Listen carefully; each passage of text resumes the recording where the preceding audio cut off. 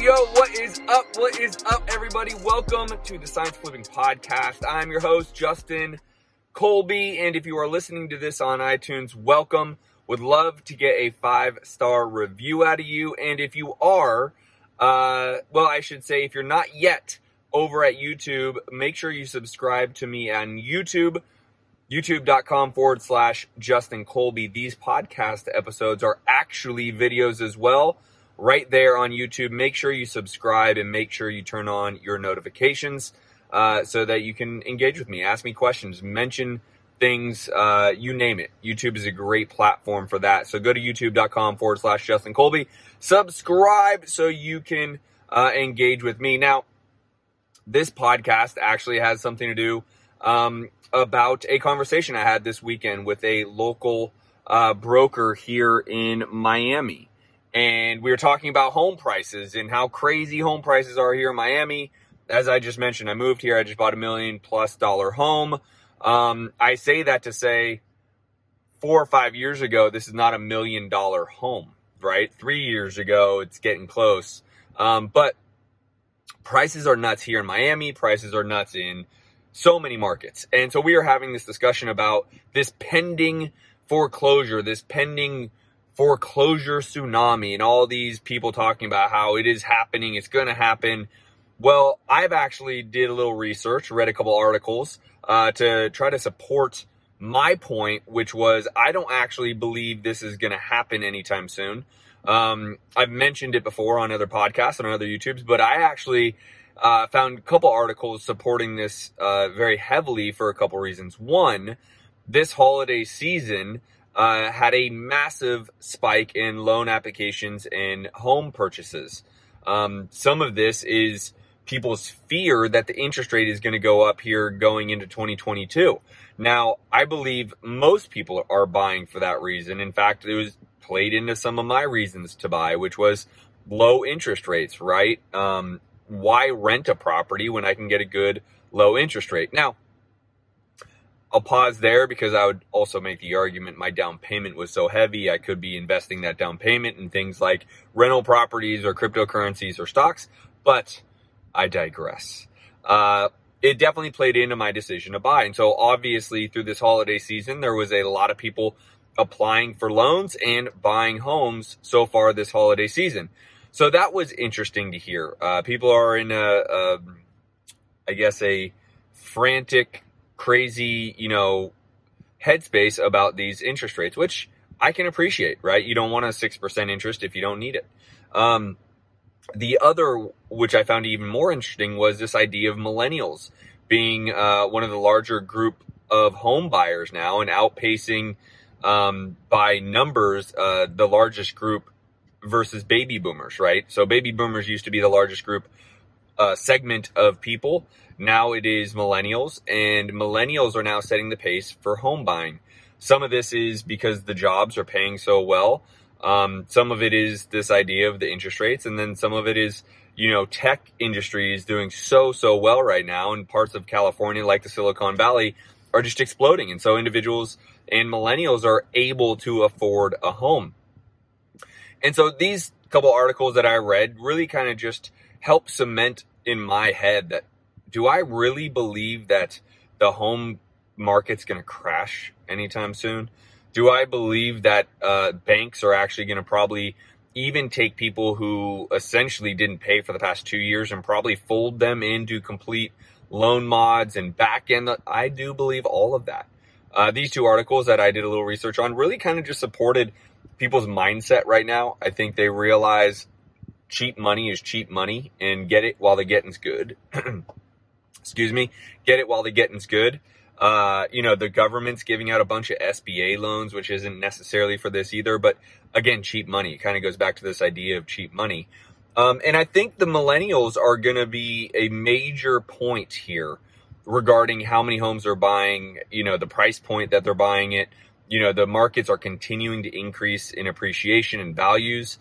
And I believe this is a big push from the millennials. Now, if you've been paying attention to me, listening to my podcast, watching my YouTubes, do I actually believe it's a good idea for a 20-something to be buying a home, or maybe even a 30 something. I forget when the millennial cutoff is.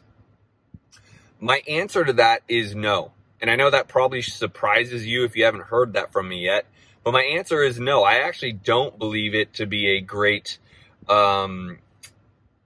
investment, if you will, for, a young, 30-year-old to be buying a home. And the reason being is largely based around the maintenance of that home and property taxes and actual cost of owning a home.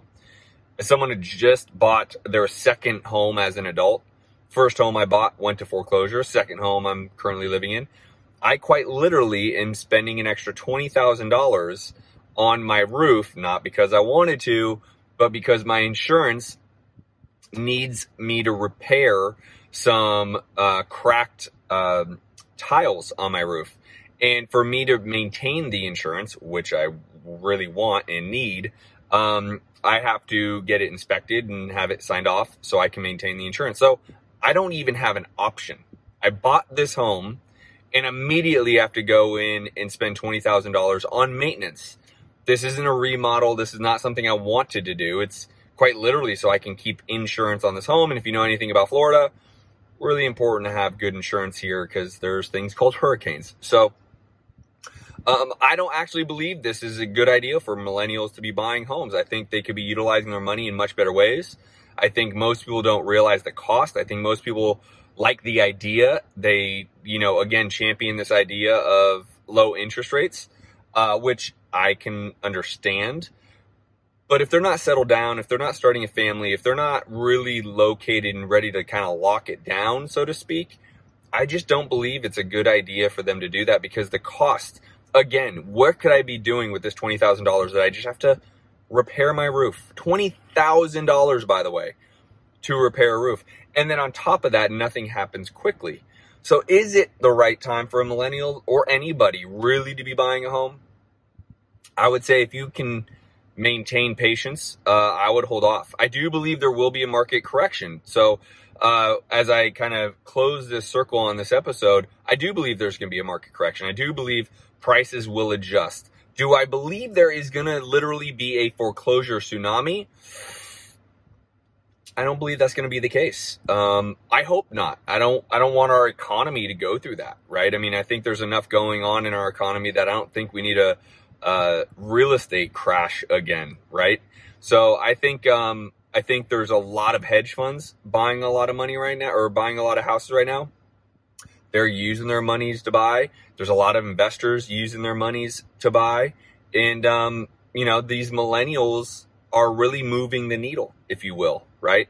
So I hope, you can kind of gauge your own interest of whether you want to be buying a home. As an investor, obviously, I'm going to, utilize my money to make money. I like when my money works for me. But then again, as a husband and a father, I realized, my wife really wanted to have her home to raise our child in, and essentially rents. Another great article I read, which won't be a part of this per se, but it was a great article about how rents are actually going to continue to increase. And the article went in about, partially landlords need to adjust for taking the major hit from COVID, for the people that, weren't paying, right? Or giving COVID prices and discounting months and, allowing people to not pay rent for 3, 4, 5, 6, 7, 8 months, or discounting prices just to help people out. And so part of that is they're trying to recoup some of that cost. The other part is, supply and demand. People can't afford to buy homes, essentially, except for these millennials that we just talked about.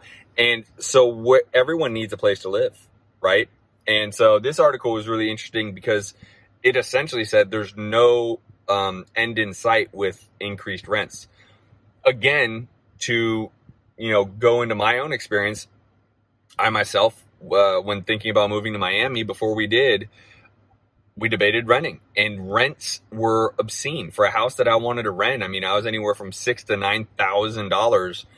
And when I say it's not like the home was sitting on the beach, right? These were nice homes that I would want to live in, but nothing that you would be like, oh, you must have been on the beach type of idea. No, they were just nice homes in Miami.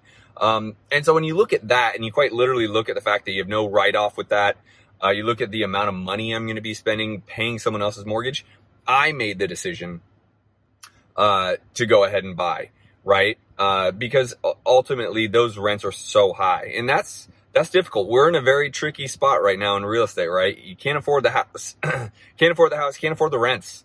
It's going to get tricky. But you know, all in all, I don't see anything happening. No big crash, no big foreclosure scenario is going to happen. I see people that can afford it. They're going to take advantage of the low interest rates. I see these millennials going to continue to buy because it's the dream to buy and become an adult. But I don't know if that's a great idea. I'd love to hear your comments, by the way. So again, love to see you on my YouTube channel. Go subscribe to my channel and give me some comments. Give me some of your feedback. Give me your opinion. Would love to engage with you right over there on youtube.com/Justin Colby. Subscribe and would love to hear your feedback on this. Otherwise, I hope you guys are having a great holiday weekend. It is the weekend as I record this episode. We just had Thanksgiving, and I hope you guys are relaxing, and we will talk on the next episode. Peace.